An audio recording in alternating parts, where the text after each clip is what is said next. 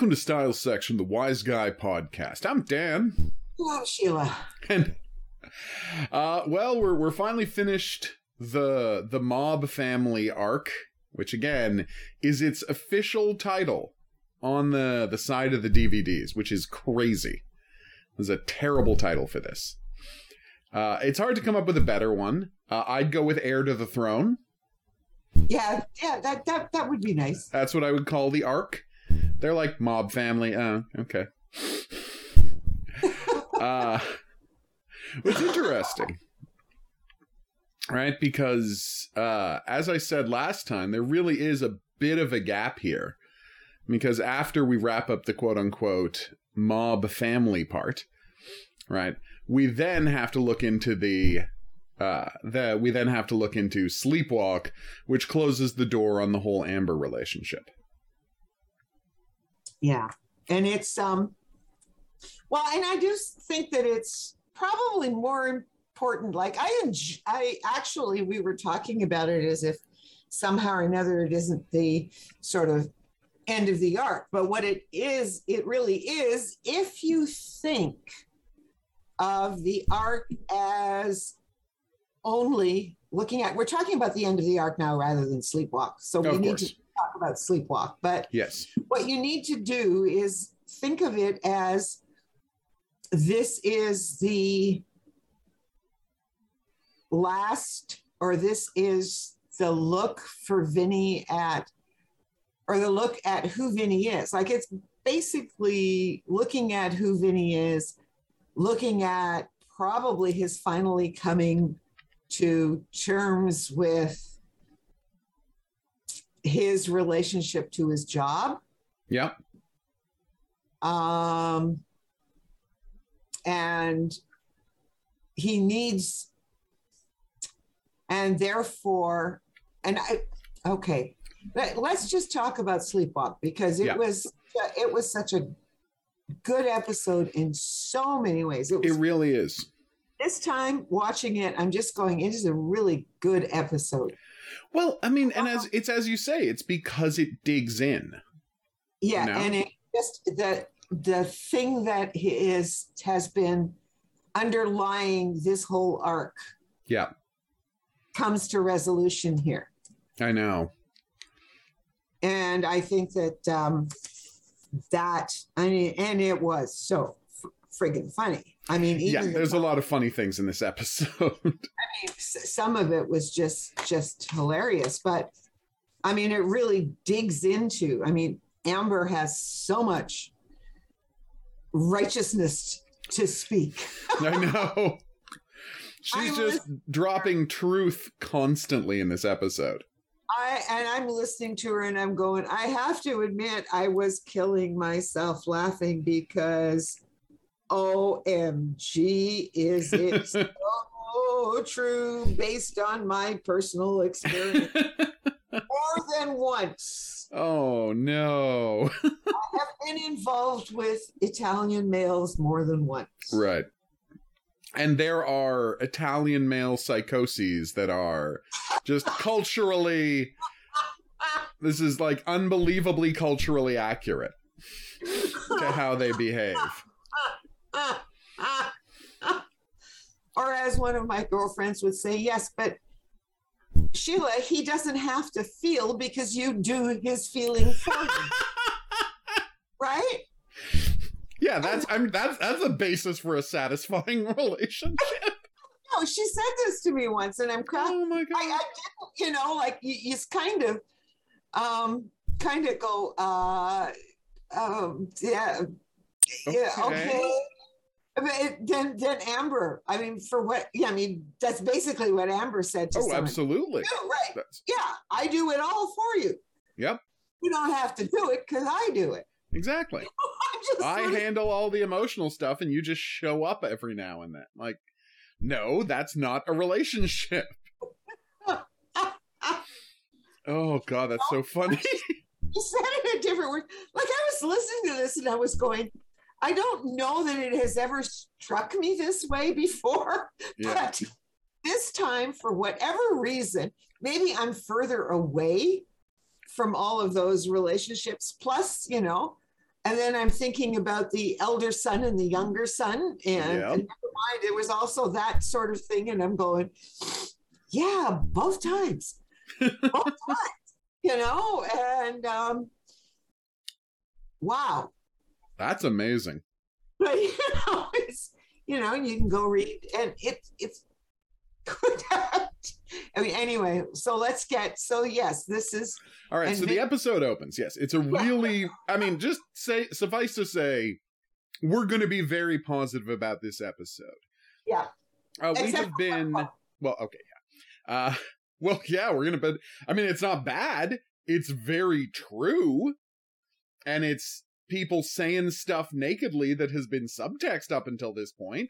And I find that really interesting. And believe me, you're going to know when we start talking about that scene. Yeah. Ooh. All right. So let's get into it. The episode starts with dinner at Lifeguard's house. And I know this is going to sound crazy. Lifeguard actually has a house. And he's got another house. Like, he's obviously investing all his money in property. Oh, of course. Because he's got the other one that Frank is the superintendent of. Yep, he's got a building. Yeah. Oh, no, I suspect this is that building. Cool.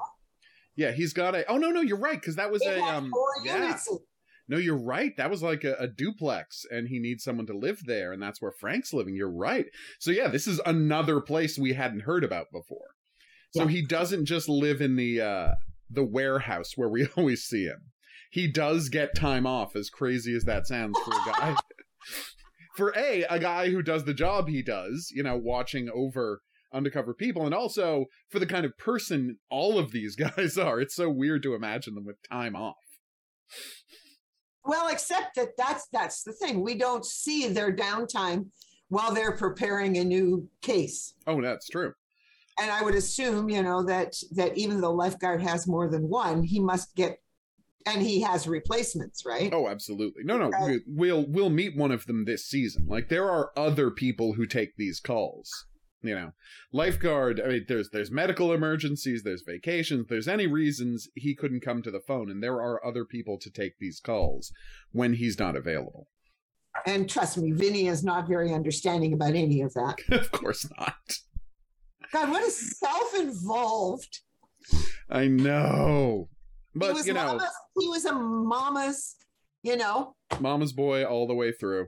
Like, taught that, essentially told that he was perfect, told that he was special. Like, he's absolutely, doted on in every conceivable way.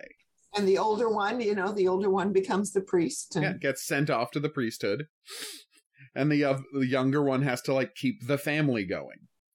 And, and live up to all of the family, live up to everything you expect from the family to be successful. That's all on the younger one, while the older one goes off and becomes a priest and does right by, because you got to give one kid to God. That's just how it works.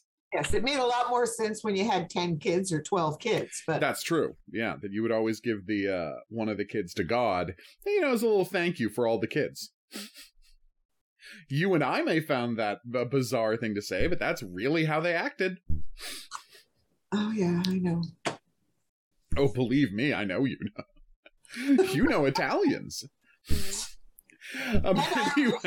And Irish. Oh, God, yeah, the Irish. The Irish did it exactly the same. You're right.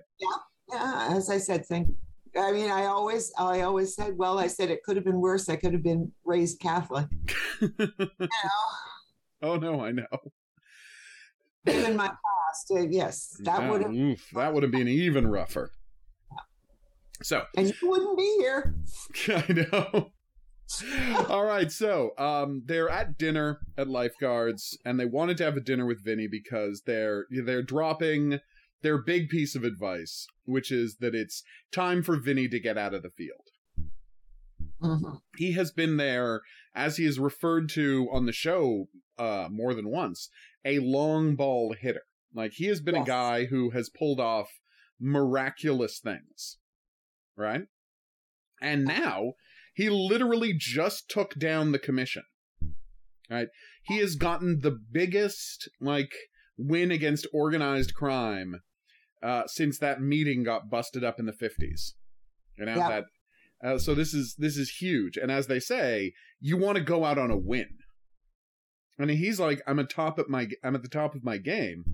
And they're like, that's the time to get out, because this isn't the kind of job where if you make a mistake, there are second chances, you know? So they are making some really good points about how this should be it for him, but he's not ready to let it go. Yeah. Because, again, he likes being the best at something.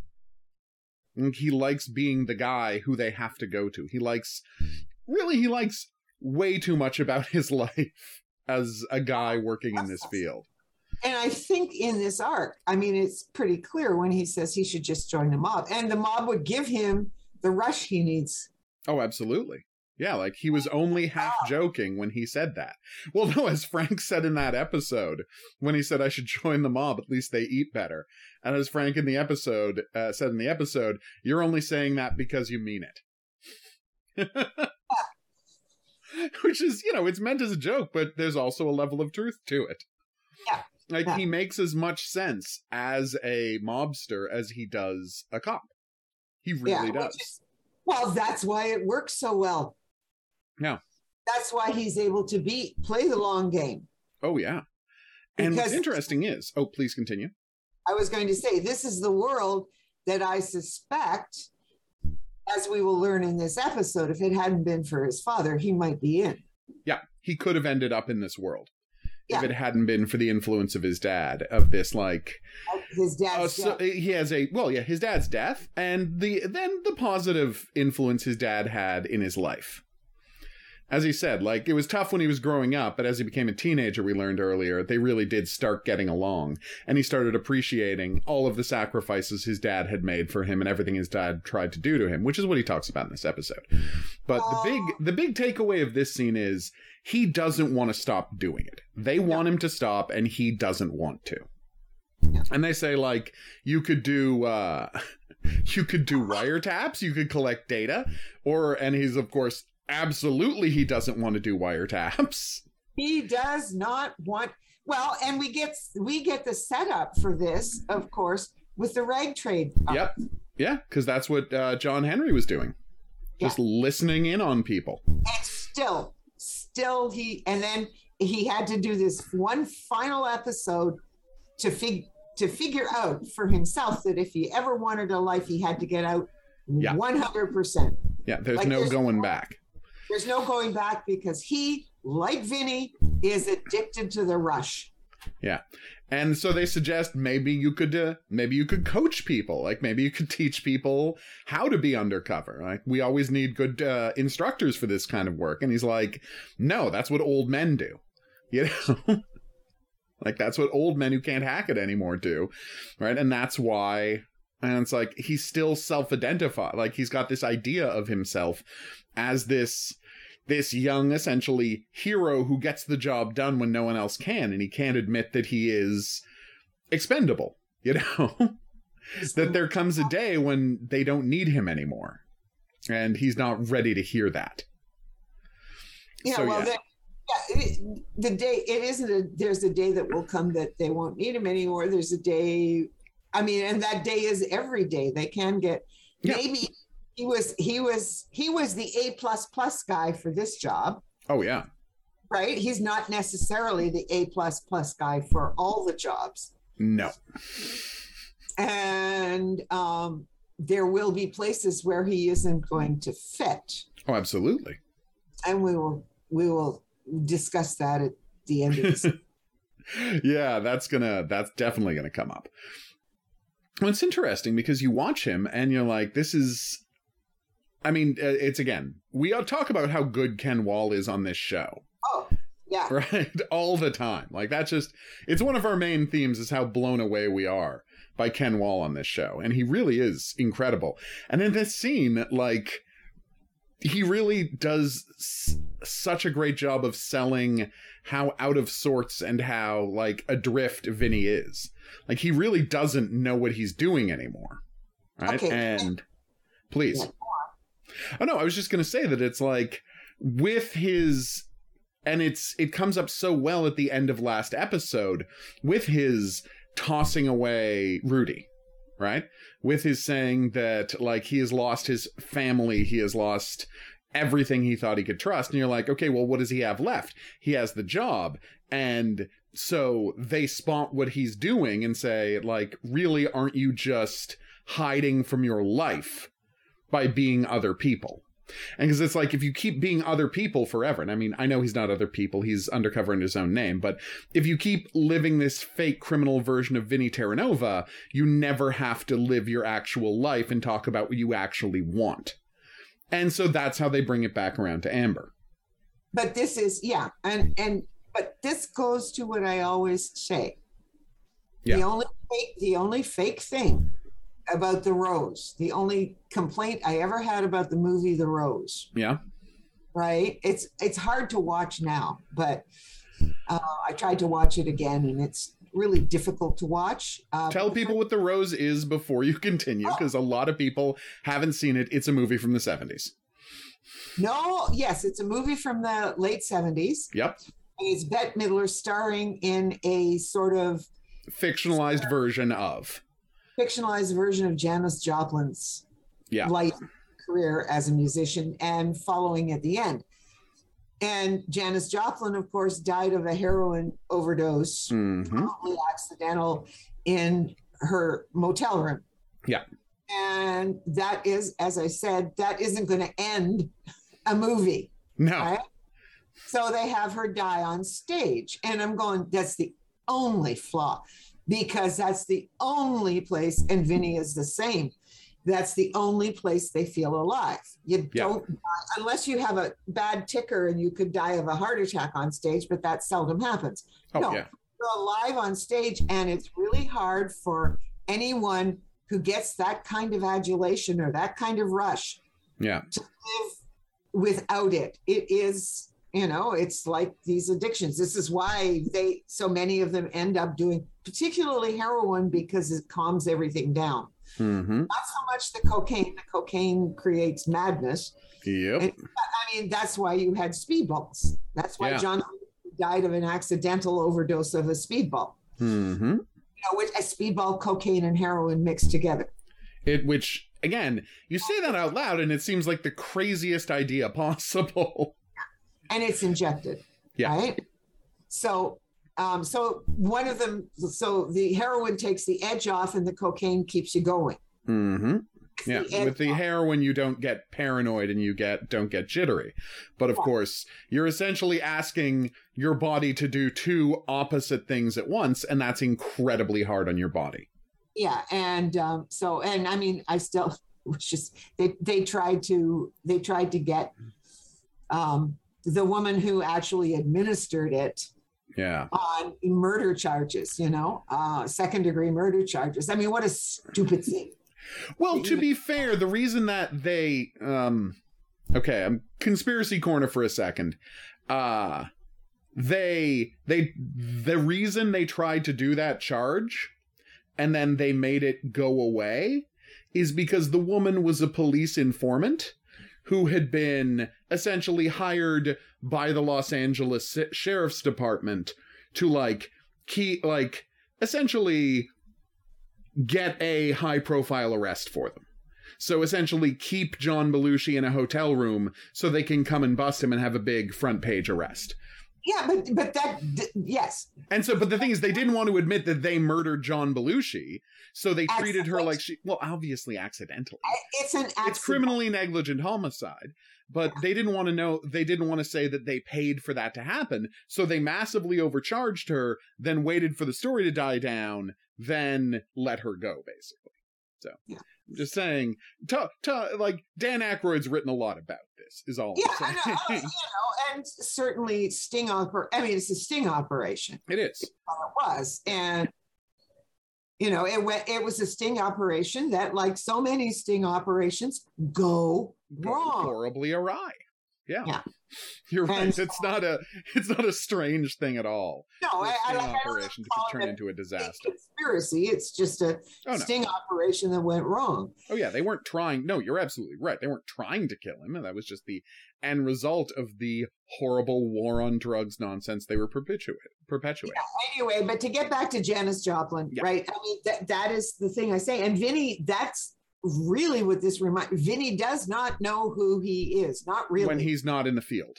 When he's not in the field, he is at loose ends. He doesn't know what to do. He doesn't, it's this whole thing. And you will find that. But it is because that adulation that he gets from being in the field and being so successful, because he's good at it. He's really good at it. He can turn himself into somebody else. And very, very easily. And it is, we don't ever find enough. But I could do a deep dive into his psychology.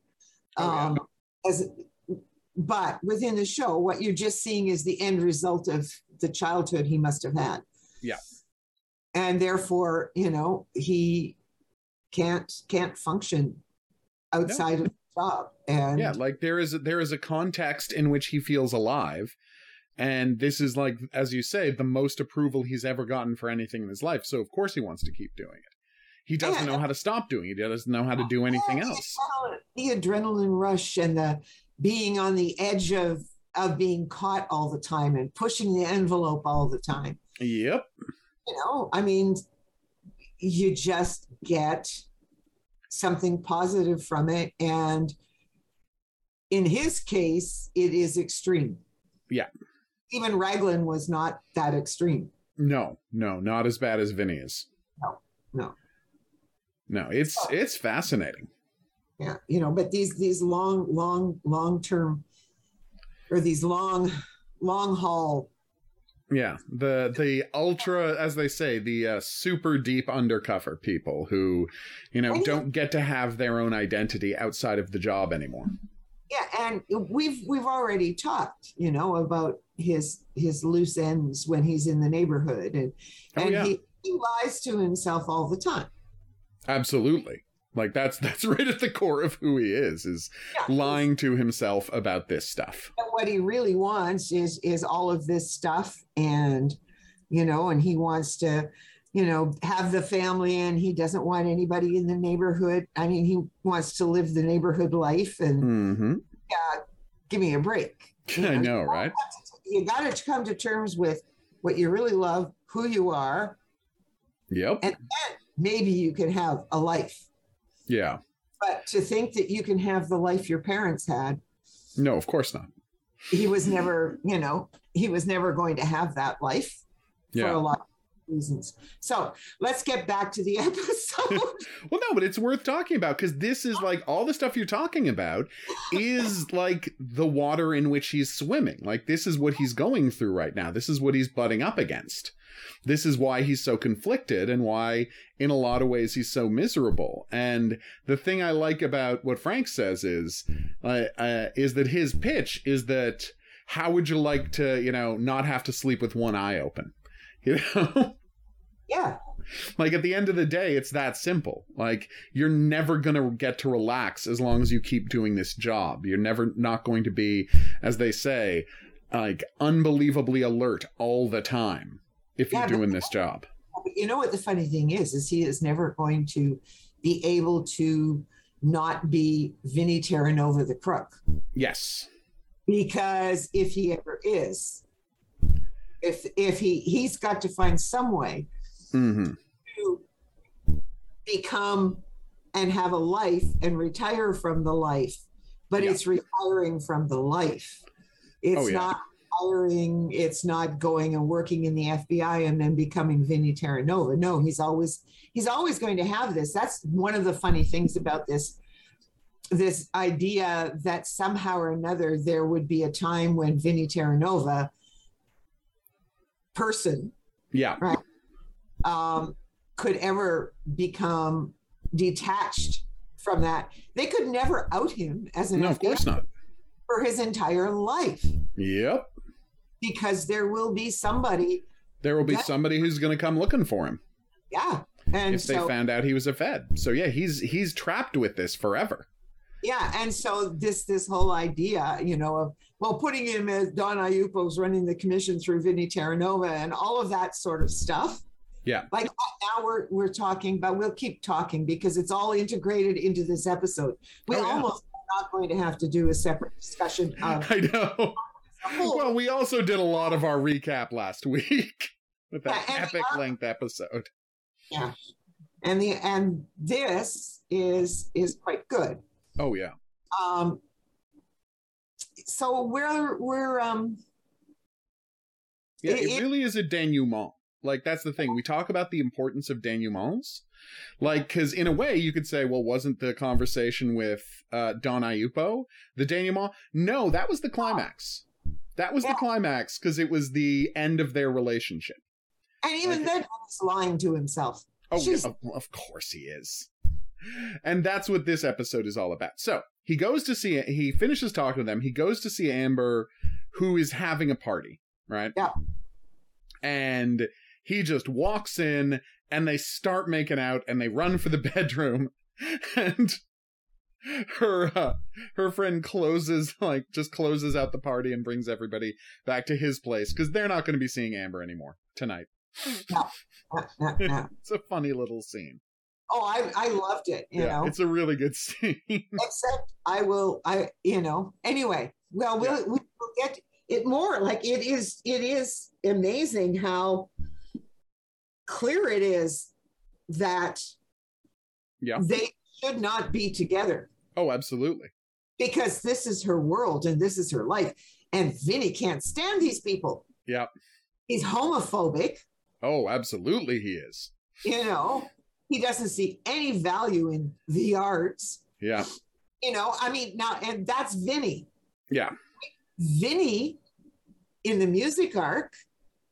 Oh, yeah. Get along with everybody. Of course, because it was the job. But now that he's being himself, he doesn't want to hang out with these people who are, crazy people on the moon. He might like music, but he doesn't want to, have to deal with artists, No. Because they're all weird. They're all weird, and they use drugs, and there's, as you say, a lot of gay people around. It's not his scene. It's her life, it's her friends, but this just isn't his scene. And so they go back, they have sex, and the next morning she tries to kick him out because this isn't a relationship. No, she cries her eyes out. Oh, yeah. Really good scene. In the morning. That whole scene, right? Oh, it's fantastic. And then she suggests therapy. I know. And it's like right away. The idea, it's like, we remember how skeptical he's been of therapy in the past, and he needed it, and it did work, but it was like pulling teeth. Yeah. It's just not something he's comfortable doing because of the toxic... What?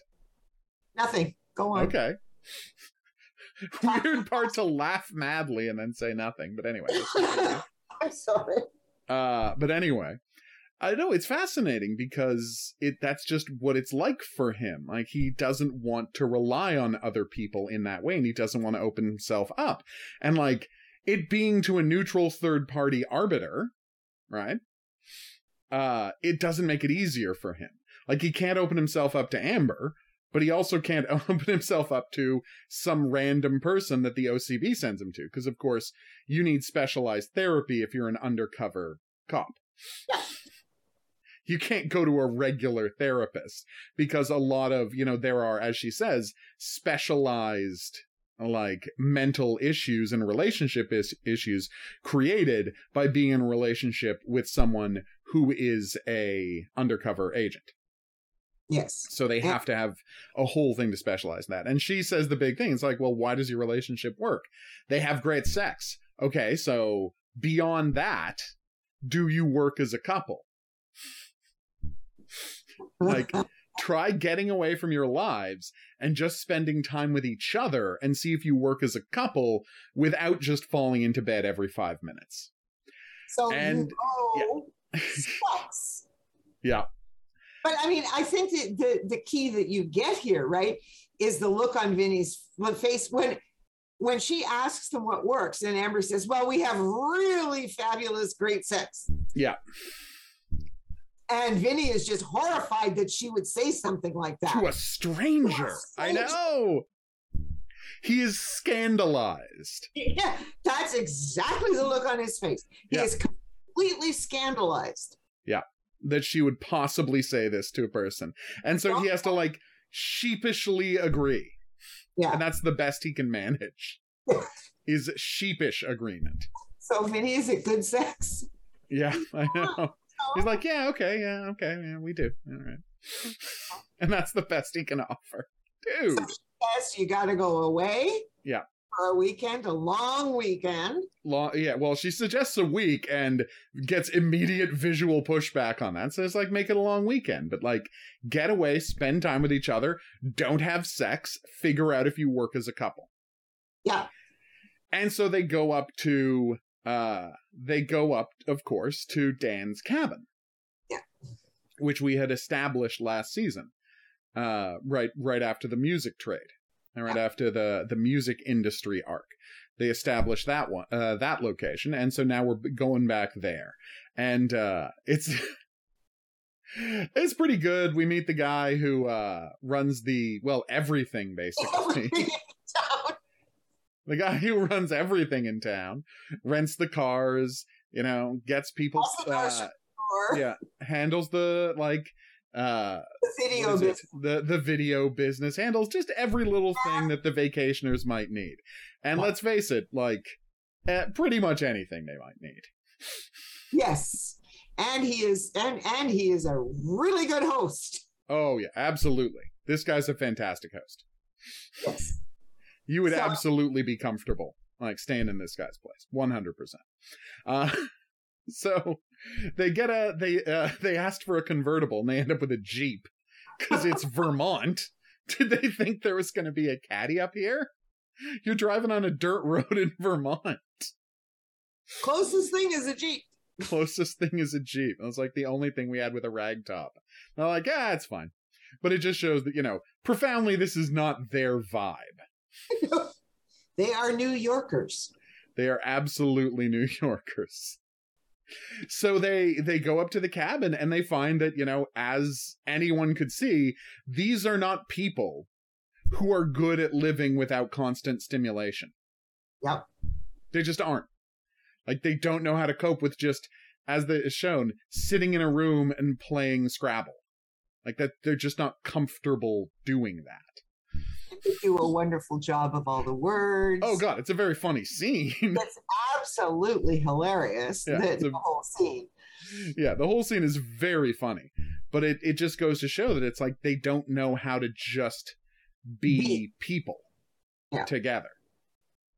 And, it's tough for them. It's just, you get a couple of good scenes. And then we get a key scene, right? Which is we cut back to Lifeguard, right? And we cut back to Lifeguard, and Lifeguard's ex-wife shows up to say how frustrated she is and how, furious that he has completely unannounced given the cabin over to a friend of his when she had planned a getaway for her and some friends of hers that weekend. And it's like, why didn't she clear it with him? And... whew. So they have a fight.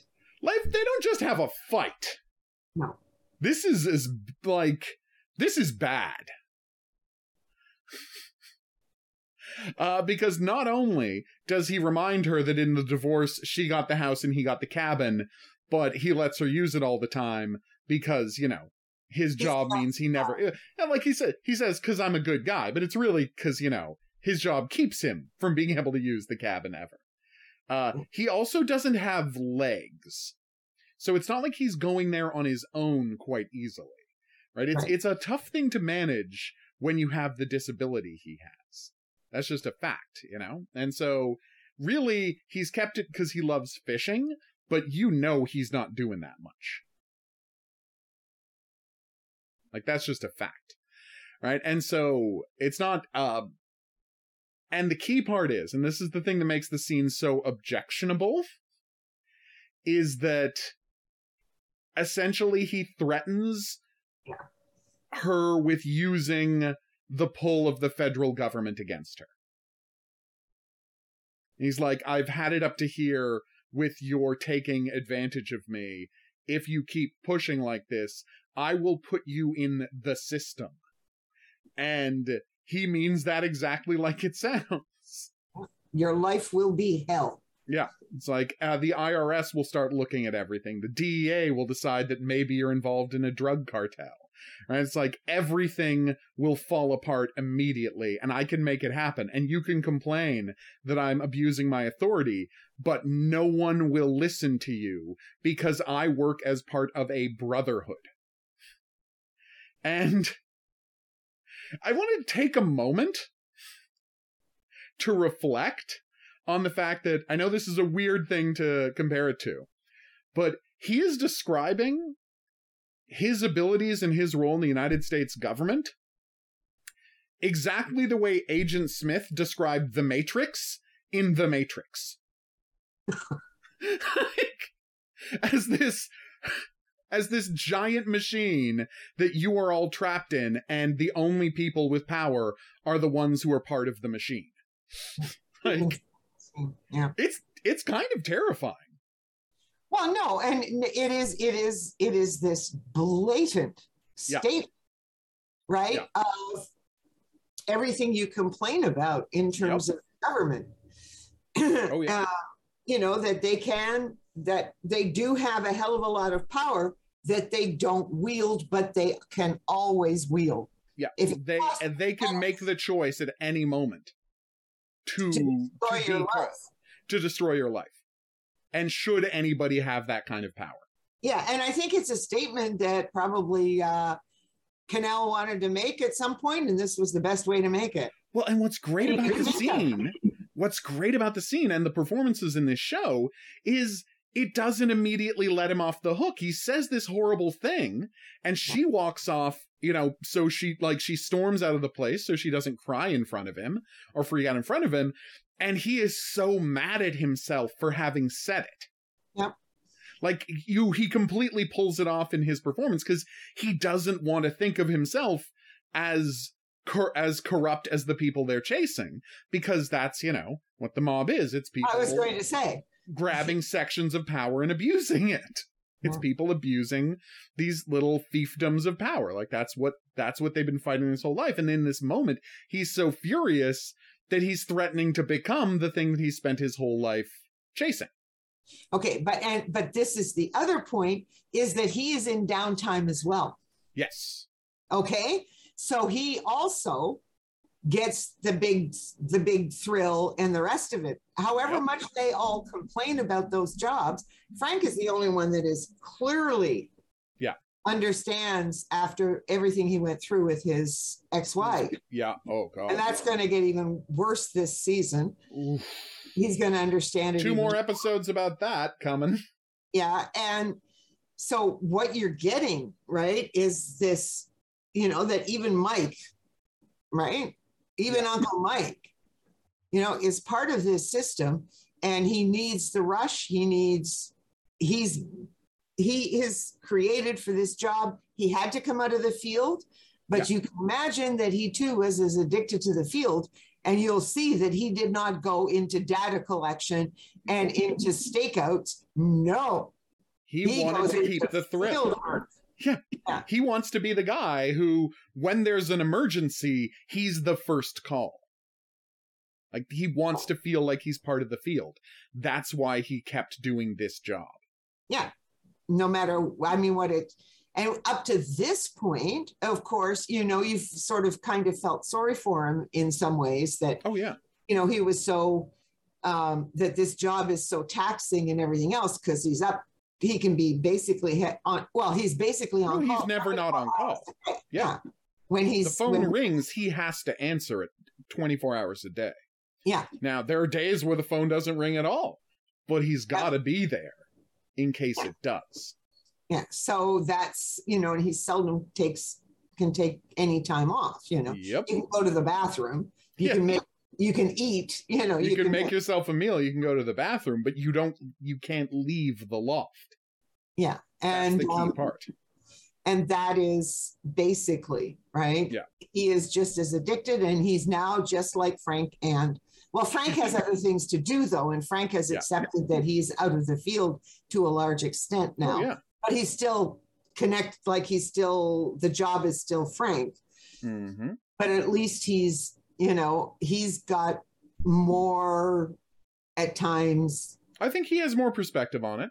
Because he's farther away. This is your indication that, God, if I'd been married to this man, I would have left him too. I mean. Yeah, no, I get it. A break. I mean, this is a man, as he said, it was all, I mean, because when you think back to all of the things he said to his daughter. Yep. About this man she's going to marry. Mm-hmm. Right. And then I know because your mother married one. Yep. Right. So he does have at some point that analysis, and then he gets pissed off at his wife. Well, of course he should have notified his wife ahead of time. Of course. As soon as he could. I mean, she does have a valid, now how she does that may be inappropriate, but he had no right to do any of this and to scream at her about Lauren, because that is over. Yep. Lauren is married, and she's married to this guy, and Lauren has kept contact with her father ever since all of that. So why he's bringing this up is just old crap. Well, no, it's old crap, and he's bringing it up because the thing is, this is like the thing his wife did that he feels like he can actually get her with, so he doesn't have to address the fact that, like, it's his own stuff he's angry about. Yeah, and it's his own fault. Oh, of course. Because he was that. And it is an interesting segment. I didn't like it. It's very uncomfortable. It's incredibly uncomfortable to watch, but it feels true. Yeah, when you talk about it, like, you just go, yeah. And as I said, he also gets the adrenaline rush, and I mean, it's can't get away from it. And this is what I love about it. It's this show's willingness, right, to dig in on the characters. Yeah, and you saw, and this is the Mike, right, who wants to get into a friggin' bar fight. Exactly. Right? That's exactly. You're calling him Mike because of you're calling him Mike because of it's Uncle Mike. You don't want to get people confused and think we're talking about Breaking Bad suddenly. But remember, like, this is when he got drunk and tried to get into a bar fight. Yeah, and was hitting on this guy's girlfriend. Yep. I mean, and doesn't even, and then has to pull the macho thing when the guy is willing to back off. When he finds out that he's crippled. Yep. It's, there's a lot to this character. Yeah. There is a lot going on with this man. Yeah. And right now he's in downtime. And that was the point when they were all at the cabin too. Yep. Is they were on downtime because they could go to the cabin. Yep. Well, no, and I think that's the key part, right? Is that it's like you get these guys too far away from the job and they don't know what to do with themselves. Yeah. They really don't. Like, they just don't know how to live if they're too far away from the job. And that is something that we've seen time and again. Yeah, in this particular show. So. Oh God, yeah. No, it's just it's an amazing scene, and it's one of, like, the best scenes at talking about why the life of these criminals is so seductive to them, because it's giving them, like, being a criminal is giving them permission to act a way they kind of already wanted to act. Oh yeah. And I would, but what's interesting, what just dawned on me is I am so sad that we're not going to probably ever get a third season of Mindhunter. Mindhunter. Yeah. I really, because this was starting to delve into that particular problem. Yep. Because you could see it coming with the older guy, and his, right? and his autistic son, and his autistic, let's face it, this is going to be tough to deal with. The son he adopted, and that dead kid. And all of that was a rough season. Yeah, and but just, relationships and everything else that, they would have delved into it some more, right? Oh, yeah, totally. The way these guys operate, right? Because Absolutely. Anyway, let's get back to Vinny and Amber. Yes, so Vinny is frustrated then the next morning because he didn't have sex. Well, not only that, but he didn't have sex, so of course he's frustrated in that respect, but also the ex-wife called him to complain that they were at the had called him to complain that they were at the cabin, and yell at him, and so now he's just frustrated at women in general. Jesus, Vinny. Except for his sainted mother, of course. Oh, of course, except for his sainted mother. Who can do no wrong. Absolutely. Oh, God, Vinny. All right. So, yeah, and Amber... but this is just projection. Yeah. Oh, God, of course it is.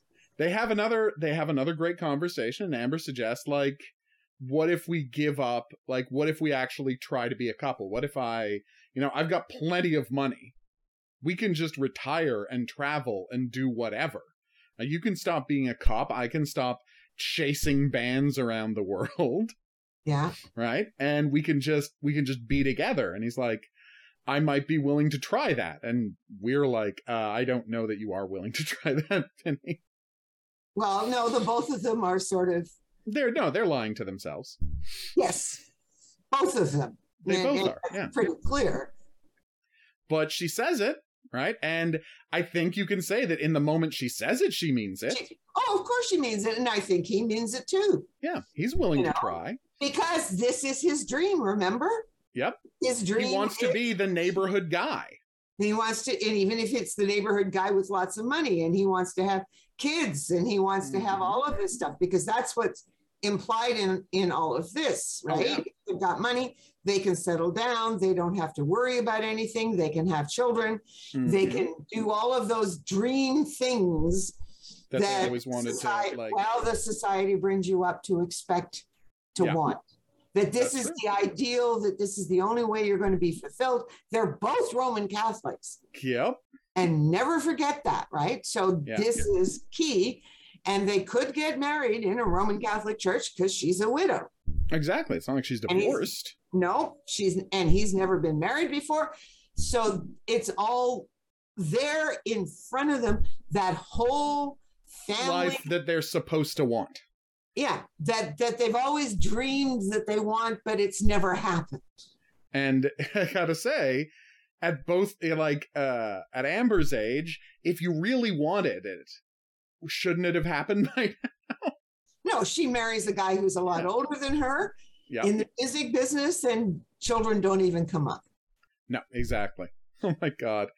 It's fascinating because you're right. Like, it's speaking back to, like, it's all heading back to, like, what do these people want versus what do they say they want and what do they think they want? And they're not the same thing. No. At the end of the day, they are vastly different things. Like, they're the people that society tells them they should be, and then there's the people they actually are. And that's what the whole next scene is about, because they head out to the local bar, the only place in town where you can get a meal. And when they get there, the guy who runs everything is there dressed as Rod Serling. Yes, it was gorgeous. Very funny scene. Mr. and Mrs. Terranova, thinking that they would. I can't do a Rod Serling. It's like, I thought they were in for a weekend of bucolic splendor. Little did they know that their trip to the woods had taken a detour into the Twilight Zone. It's he does a great impression. I don't know who that actor is, but he does a great Rod Serling. Right? And then they walk in, and it's 50s night. Oh, it's so perfect. Couldn't be more perfect. Oh. Such a good joke. And and the lead singer for the Thunderbirds is on the stage. Fabulous Thunderbirds, who of course is a guy that they had already, like, a band that is, it's a real band. They're very, it's like they're very good. Well, they're the ones that, the Fabulous Thunderbirds are the ones that did Chevrolet. Yeah. Yeah. Making Thunderbirds. No, Making Thunderbirds is a Bob Seger song. Oh, no, that's a Bob Seger song. Yeah, Bob Seger song. But anyway, the Fabulous Thunderbirds, they're a great band. He does a performance of Who Do You Love, which is fantastic. It's a great performance. Yep. And then he goes and he talks to Amber, and he mentions that the band that was backing him are some old friends of him from locally, and surprise, surprise, they're unsigned. So maybe she would like to talk to them about that. And she would. She absolutely would. Because they walk in, she sees him, and she runs right straight to the bandstand. Oh, and of course, the roadies know who she is. Yeah, everybody does. So, and she's a big wheel in the industry. Yeah. And there's Vinny sulking at the bar. Yep. That's all he's doing, sulking at the bar. Yeah. And then, and even when somebody tries to get him to dance, he goes, boom, and goes back to the bar. He can't stand any of these people. Mm-hmm. He watches Amber. And then, of course, the lead singer for the Fabulous Thunderbirds goes to the bar and says, so you're Amber's whipping boy. And you're like, oh my God. And he's like, can he really be in a relationship where she's the one in charge? Like, on some level, yes, he can. But beyond that, being an addendum to her life could never feel satisfying to him. And that's what he is. That's what he will be. Exactly. This day. This is finally, and he does say to her, he said, she's never gonna leave this business. Yeah. She's in this, business. This is who she is. Yeah. This is fundamentally who she is. Yeah. She loves this. She's never gonna give it up. Yeah. No, it's fascinating. And he realizes, and it's another great character scene, because just by watching her and watching how comfortable she is and how much she loves it and how good she is at working with these bands, he knows she's never going to leave it, and she could never be happy. If she does. Yeah, if she did. Like, she wouldn't be happy if she tried to leave it, and he could never do that to her. Please. But you're being nice about that. Oh, because yes. here's the thing, right? That the line about whipping boy was, as I said, so funny. It is. I don't know if you remember the big song by Elton John, but anyway, no, I don't. There is a song called Whipping Boy. I'm not anyway. Okay.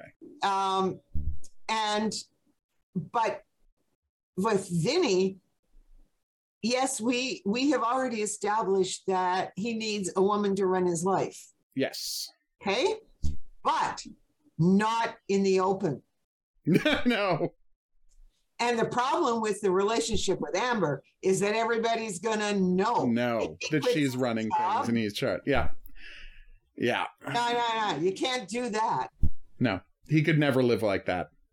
Oh, no, where everybody would be talking, quote, behind his back. And he doesn't like any of these people. He can't stand them. He won't sit down. He won't involve himself at all with anybody in her life. Yeah. He won't even try. Like, he doesn't even try. Nope. And she has the false impression that he really likes this business and everything else, right? Yeah. Because of the music arc. Like, she has this distorted impression of him that she does not understand and probably never fully will understand. Yeah. That was just Vinny playing a role. Playing a role. Job. Yeah. And again, now to be fair though, like, there was a lot of him. He really did think he was just enjoying the music industry, but like, he hasn't internalized in those scenes where he, thinks about him taking it too personally. Yeah. Like, how much he recreates himself for the jobs he's doing. Yeah. And he really does. Like, he recreates himself in these new contexts every time he does it. And that's why the mob family arc was so hard on him. It's because it's the closest he's ever been to really being himself. You know, it's like, because not only, because there's all of these elements of what he thought was his actual day-to-day life, separate from the job, is now the job. Like, it's the most personal mission he's ever had. Yeah. And that's why he's had such a hard time dealing with it, and why he's been clinging to Amber. But like you said, like, he is not the kind of guy who could ever commit himself to the craziness of the music business full time. He just can't. Oh no, because he would get too frustrated. We've already seen him get frustrated and get angry, and all and of if he those tried things. to do it without the government backing him up, that would be a disaster. Yeah, and I mean, and that's clear if we go back to the white supremacy arc. Oh yeah. Too, when that little kid Richie is doing undercover work, you know, and then he's hanging around and hanging around and hanging around. Yep. You know, and he can't talk. He can't stand it. Waiting for Richie, and Richie there's problems, right? And Richie can't meet them at the set time, and all of these sorts of things. And you know, and we laugh about Frank going, "Yeah, well, now you know what it's like, right?" But that's true. But it's true, and he could never even do Frank's job. No, I don't know how old he would have to be before he could do Frank's job. Yeah, he would have to go through a lot before he could do Frank's job. And Frank, remember, was married when he went into this business. Yeah, when he started in the first place. Yeah. Yeah. So and Frank was never deep undercover. Like, Frank did the job, but he was never deep undercover like Phineas. He never, like, lived a whole other life for years at a time. Yeah. You know, he went home, like, then, like he did. There was a home for him to go to, and he went there. You know, he was never a Donnie Brasco type guy. He's worked undercover and he's worked the field, but he's never done what Vinny did. And it requires, as you say, kind of a different kind of person to be able to so disappear into a role the way Vinny does. No, it's a really good episode, but wonderfully. Oh, and then you get the funniest moment in the entire episode.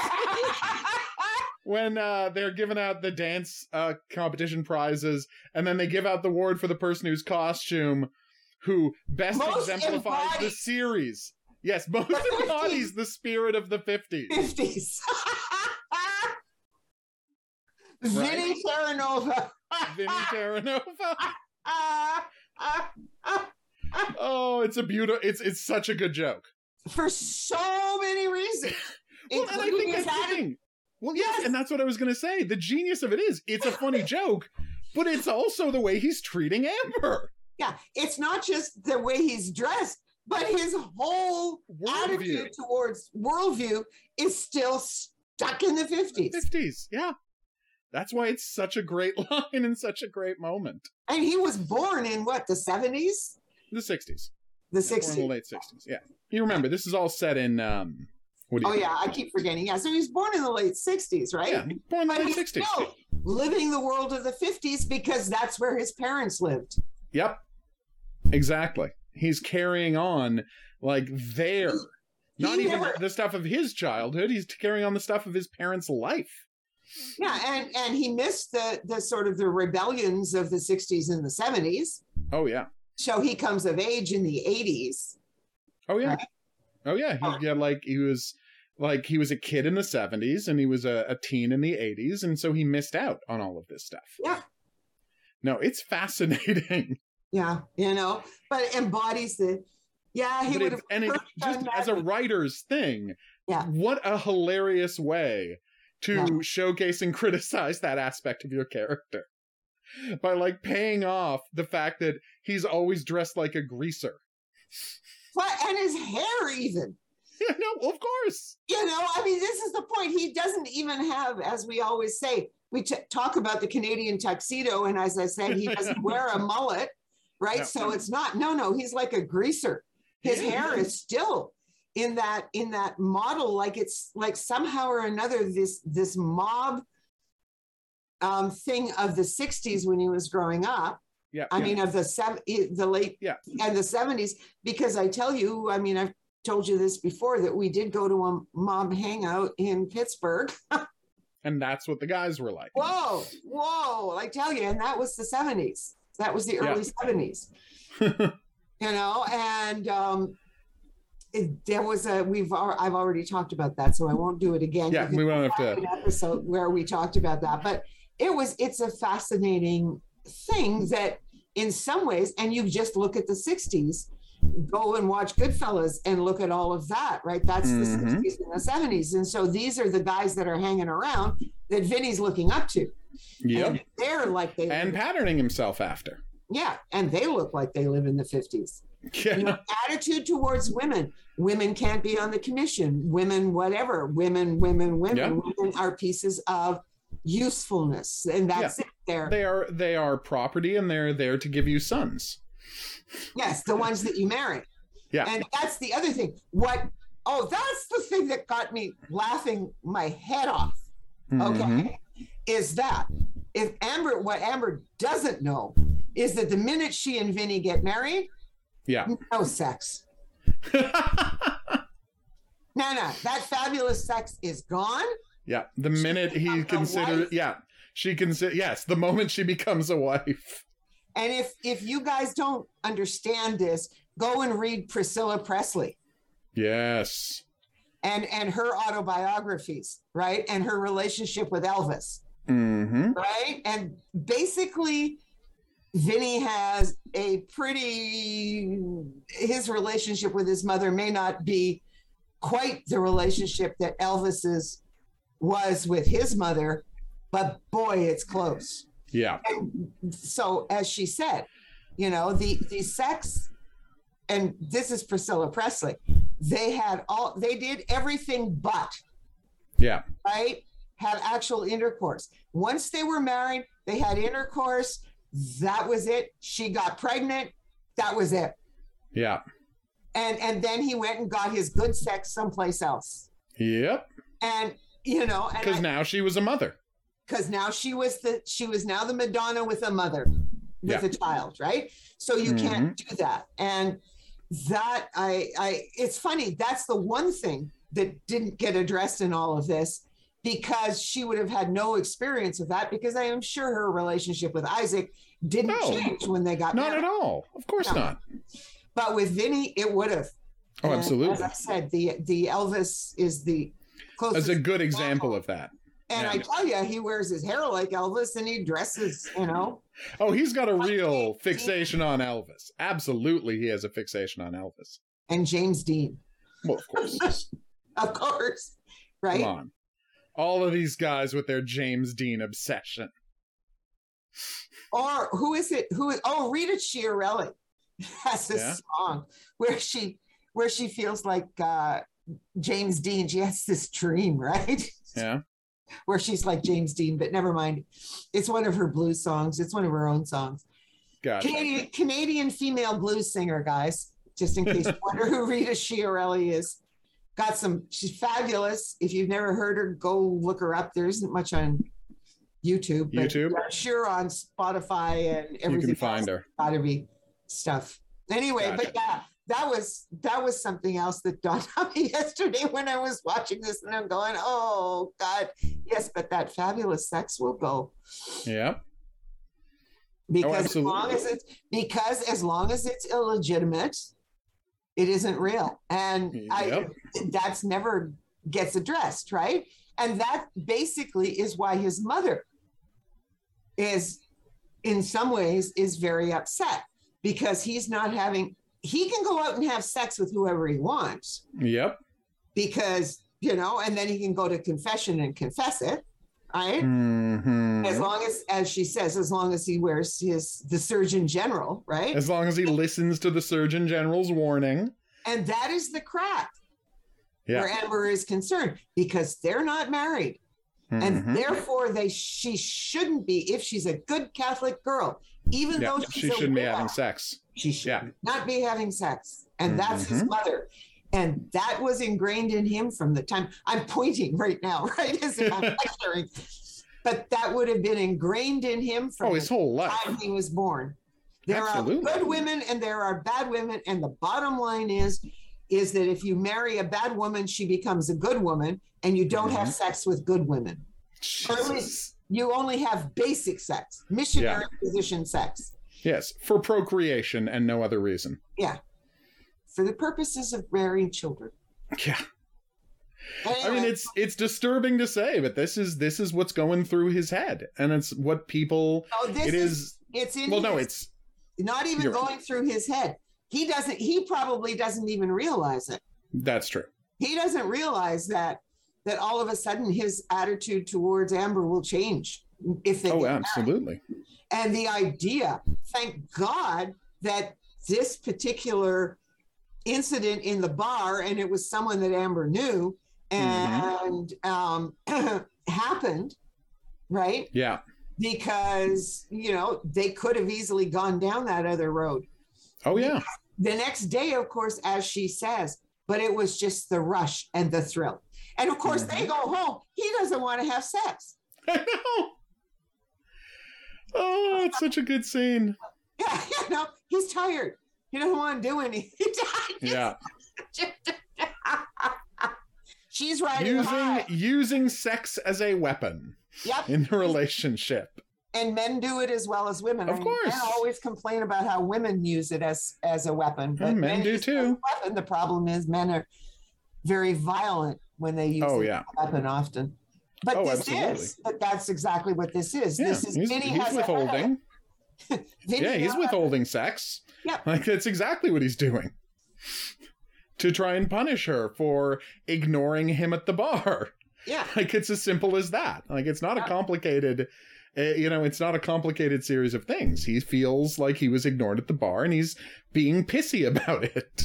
Tell me, been there, done that more than once. There you go. If you're a woman, you can't have a life. Not with my Italian husband, but with my German husband. That was a big problem. Well, no, like it's not like these issues of toxic masculinity are unique to any one nationality. No, well, that's what that's whenever somebody said to me, well, the next marriage you got to pick an ally. Well, that's spoiler alert. That can be hard to figure out, though. These days, that can be. Not only can it be hard to figure out, but I'm going, do you really think it's going to be any different? Come on. At least with men around my age, give or take. Yeah. Give me a break. Oh man. So at the end of the day, like the next morning, they're finally able to see like what has been patently obvious this whole time. It's just not going to work. No. It's just never going to work. And they're both grown up enough to admit it. And in the same way, like the minute that all of the stuff happened with Lifeguard last time, like Frank and Vinny just got that, beat feet out of there the second they didn't have to be there anymore. Like, I'm not saying she was trying to make a point, but Amber literally hires a plane to take her back to New York. Literally like gets on a plane to immediately get back to New York. Leaving Vinny at the cabin for a little while longer. And so, and then you get this weird ending scene. Yeah, that was weird. Are the stars out tonight? Yeah. Why didn't they cut that one? They must have. Well, no, it's interesting. I think it was an in for a penny, in for a pound situation, because it's like, they got to pay for Who Do You Love, or you're missing 3 minutes of the episode. Yeah. Right? Because it's a full performance, right? While the characters are doing things and important stuff is happening on screen. Right. And I think it really is an in for a penny, in for a pound. They just paid for all the music in this week's episode. Yeah. Although I say that, but when they're in the bar not talking, there was obviously original music there that they didn't pay for. Yeah. I guess they thought it was just, I guess they just thought it was dramatically important enough to play that. Well, yeah, I guess so. And maybe it didn't cost all that much. It could have been a cheap recording, yeah. Who knows? You see, and the thing is that even when it was what's his face from the Thunderbirds, and why I can't remember his name, but anyway, because it's not a song like he sang that song, but they would only have to pay for music rights. Yes. Like it wasn't recorded other than for this. It's not exactly. like No, there's some fee they have to pay him to record a performance, but it's not the same as if they had been buying a performance of that song. He is there live singing that song. Yeah. You're right. They just have to pay for the publishing rights of that song. Yeah, and remember they paid him to perform. Of course, yeah. And I'm sure they paid him well. Yes. Okay. Like he's a famous musician doing a great job, so I'm sure he got paid very well for that episode. Yeah, so I think that, and I do think that to some extent, some of these people could have waived these massive fees. Now, I mean, the music arc is a different story, but, Stairway to Heaven still strikes me as the one that, God, just pay for it. Yeah, the problem is Stairway to Heaven is like, it is notoriously difficult to get Led Zeppelin songs. Yeah. They specifically don't license them. Yes. So that one, like, what a miracle they got it the first time. Yeah. And, 12 years later, talking about DVD rights, I'm sure Led Zeppelin just didn't want to hear it. Yeah. So anyway, it doesn't matter. And he meets a woman there who comes up and asks him, did you won the costume competition last night. And he kind of blows her off because he's in a bad mood. And it's like this woman who is sweet looking and blonde and has a ponytail. And it's like the perfect matching 50s woman. Yeah. in every way. Yeah. And they dance to Sleepwalk and not Sleepwalk. Oh my God. Only Have Eyes for You. Tonight. Yeah. Only Have Eyes for You. Mm-hmm. And you're like, okay, they're just showing, like, they're just really sitting in the fact that everything he has chosen to turn himself into, like, it was never going to work with Amber. Yeah. Well, what's interesting about that, and you can't even say anything about her because she would have she was at the dance the night before. Yeah. Right, and she would have no idea that he was there with anyone. Exactly. Right? So because Amber was off working the whole band music in the room the whole time. Yeah. Yeah. And he might as well have not been there. Exactly. And that's the key. And it's like that's showing that he's never going to be the central focus of her life the way he needs to. The way he was the central focus of his mother's life. Yeah. Especially after the father died. The way, let's face it, with Susan, he would have been the central focus of her life. Yeah. Like, I'm not saying that relationship was a healthy one or there was a future in it, but you can say that it appealed to him because the way she was, she would have fully devoted herself to being a wife and mother had that been possible. Yes. Like, you can totally believe that she would have. And it's like, and that's what would have drawn him to her. Not just the danger, not just the sexiness, but the fact that it's like the full commitment of this woman. And that just isn't a thing that Amber could ever offer. And I'm not saying that's something you have to offer in a relationship. I think people in a relationship have to be individuals as well who work well together. I think completely devoting yourself to someone is a dangerous thing. And the fact that Vinny expects that to happen with his wife is pretty troubling. Yeah, and it's pretty clear that that's what's going on. I'm not sure that everybody picks up the cues anymore. No, probably not. And I suspect that there hasn't been. I'd have to look at the academic literature, but I bet you there isn't an awful lot of discussion of Wise Guy. Because I guarantee there's not. No, yeah, and a lot of people didn't see it when it was on, but it is a fascinating episodes for all the different reasons that we're talking about throughout all of this, like its prescience, but also its raw depiction of these particular characters and who they are. I mean, they address the damage of the Vietnam War with Roger. Mm-hmm. They did, and that you're looking at not just the Vietnam War, American empire building as a project. American empire building as a project, right? Yep. You like they address so many different things in this, and it is definitely, you could use it as a. I still don't see how you really run courses, because it is like, I keep thinking I can use bits and pieces, but when you don't have the full context of everything, yeah, like I did do those clips from the rag trade, but they don't work because you have to get as well as they could, because you have to watch the macro context of all of this. Yeah, you have to have the macro context for those little bitty pieces to make the kind of sense that they make when you see the whole arc. And that's the same thing with this. But this episode could be played just to talk, when you talk about sort of attitudes, at least Vinny's attitude. Oh, yeah. Not so much. And at the end of the 80s, we're talking here now in the early 90s, right? Yeah, this is the early 90s at this point. By this point, it's the early 90s, right? Yeah. So it is looking at the transition, the male-female role transition, and Vinny wants no part of it, clearly. But there she is. I mean, Isaac couldn't have cared less. Yeah. And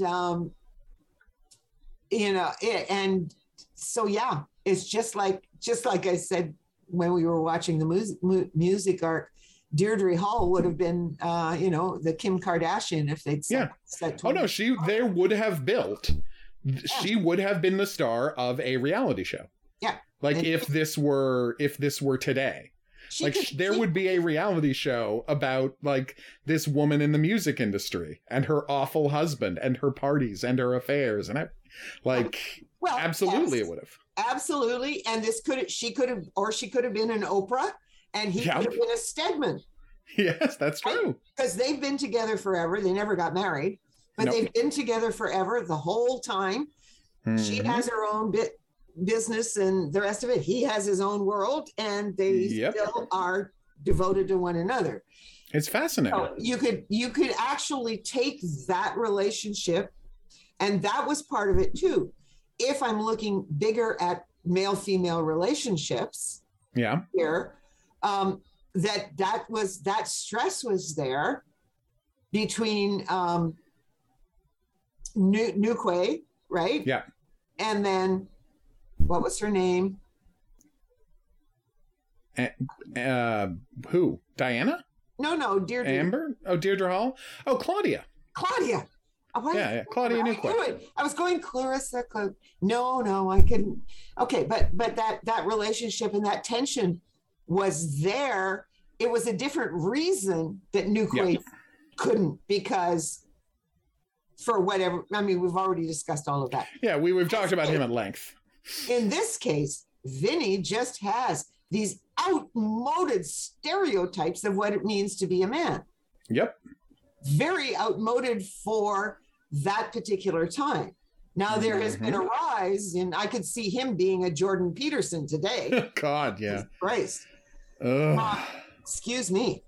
But if he doesn't change, and ultimately he doesn't, not really, but he never ends up. Well, we're going to talk about that as we go into the end of the season. Like, there's some stuff to talk about later, which we will talk about. Yeah. And like, we'll address whether we feel, at the end of the show, we're going to address whether we feel like Vinny ever learned anything. In the whole run of the show. Did Vinny ever actually learn anything? Is the question we're going to address. Yeah. No. Anyway, I think we've covered the arc. We've covered the arc. We have. Yeah. Covered it all. Anyone who listened to that all 3 hours, that's an exaggeration, but not that much, of that last episode knows that we had said everything we have to about Albert and the commission. Yeah. But I will say, I will do my sign off, and I know I didn't expect to get to a point when we started this rewatch that I would be more in favor of Albert now than I had been when I first watched it 30 years ago. But yeah, I'm going to say what I said. I'm going to say this for real. My takeaway is Albert did nothing wrong. There. That's my takeaway. That's my takeaway of the entire Heir to the Throne Mafia family arc. Albert did nothing wrong. There we go. That's it. And here endeth the reading. That was the final statement on the subject. Okay, so that is that. Thank you so much for joining us for this. Obviously, it was a weird episode, and I genuinely believe it's one of the best. Because as we've always said, the best between arc episodes are the ones that like genuinely reveal stuff about the characters and give you more of a look into Vinny as a person and the other characters as people. And I think this one absolutely succeeds in doing that better than almost any other time the show tried to do it. Yeah. This one, I thought, for whatever reason, I mean, I've watched this too, like you, 3, 4, or 5 times. Yeah. From beginning to end, but I never really paid as much attention as I did as you are this time doing this, right? Yeah. And that's you learn a lot. And so many things struck me. I mean, I was just, when I was watching it yesterday and paying close attention, and I'm just going, oh dear. Wow. They're really saying stuff. They're really saying stuff here that I didn't notice. And the key thing is, and this is the big takeaway, it really is like, this is why season 3 is such a tragedy, because I am sure there's going to be stuff to discuss in the next 3 episodes. Ugh. But that's the problem. There shouldn't be 3 episodes to talk about. Like, we should not have 4, because this one is vitally important, because it is a downtime episode, but it is a downtime episode that serves as a denouement for what we just watched. And for Vinny's, for really this and the music industry arc, and for showing us that Vinny, there is a pathology to the way he does his job and the fact that he could never get out of it. There's a pathological element to it. And even for Dan. Yeah, oh, absolutely for Dan. Yep. 100% for Dan. Oh my God. All right. And that is so fascinating, and it's so important for them to say and for us to learn. And I am just going to come out here now and say, while there might be good stuff in the next few episodes, they're not going to teach us on this level. Well, I think the only of all of the, what are the next 3 episodes? Okay. It's, let me just load it up. I should have had it right in front of me already, so I apologize for that. All right. Wise guy. All right. So the next 3 episodes are How Will They Remember Me? Spoiler alert, Vinny plays his dad. Oh, God, help me. This one could have been left out. Well, no, it could have been left out. We'll talk about it as we go, but I have similar feelings about this one. People Do It All the Time. Another episode with Dan and his daughter and his daughter's husband. That could have been left out. Could have left out. And The Reunion, which is actually, fun fact, high on the list of possibles for the worst episode of Wise Guy ever.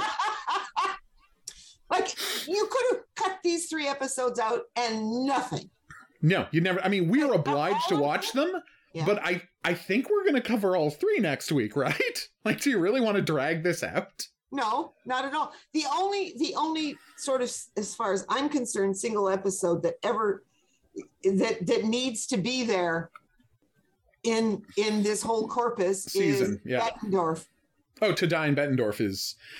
We honestly might do something weird and talk about 313 and 315 one week and then just devote a whole episode to Die in Bettendorf. Yeah, when we get there. Yeah, because it's such a sad, such a sad and brilliant and beautiful episode. And I went and I rewatched it to see if it was good as I remembered it. And it is. It is. It begins, well, And, Okay, well, we're not going to Never spoil mind. it for people. who haven't Let's seen end it. this now.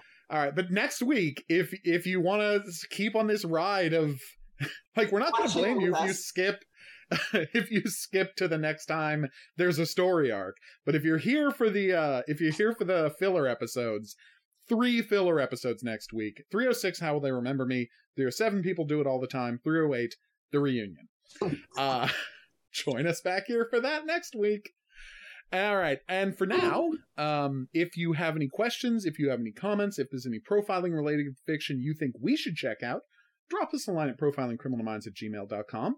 We would love to hear from you. If you're listening to us on some sort of an app or podcatcher, be sure to rate or review it, or you know what? Both. Because that's how people find out about the show. We'll see you back here next week, but until then, we'll say that's right. Au revoir. And have a good week. Profiling Criminal Minds is a member of the Kinks Podcasting Network.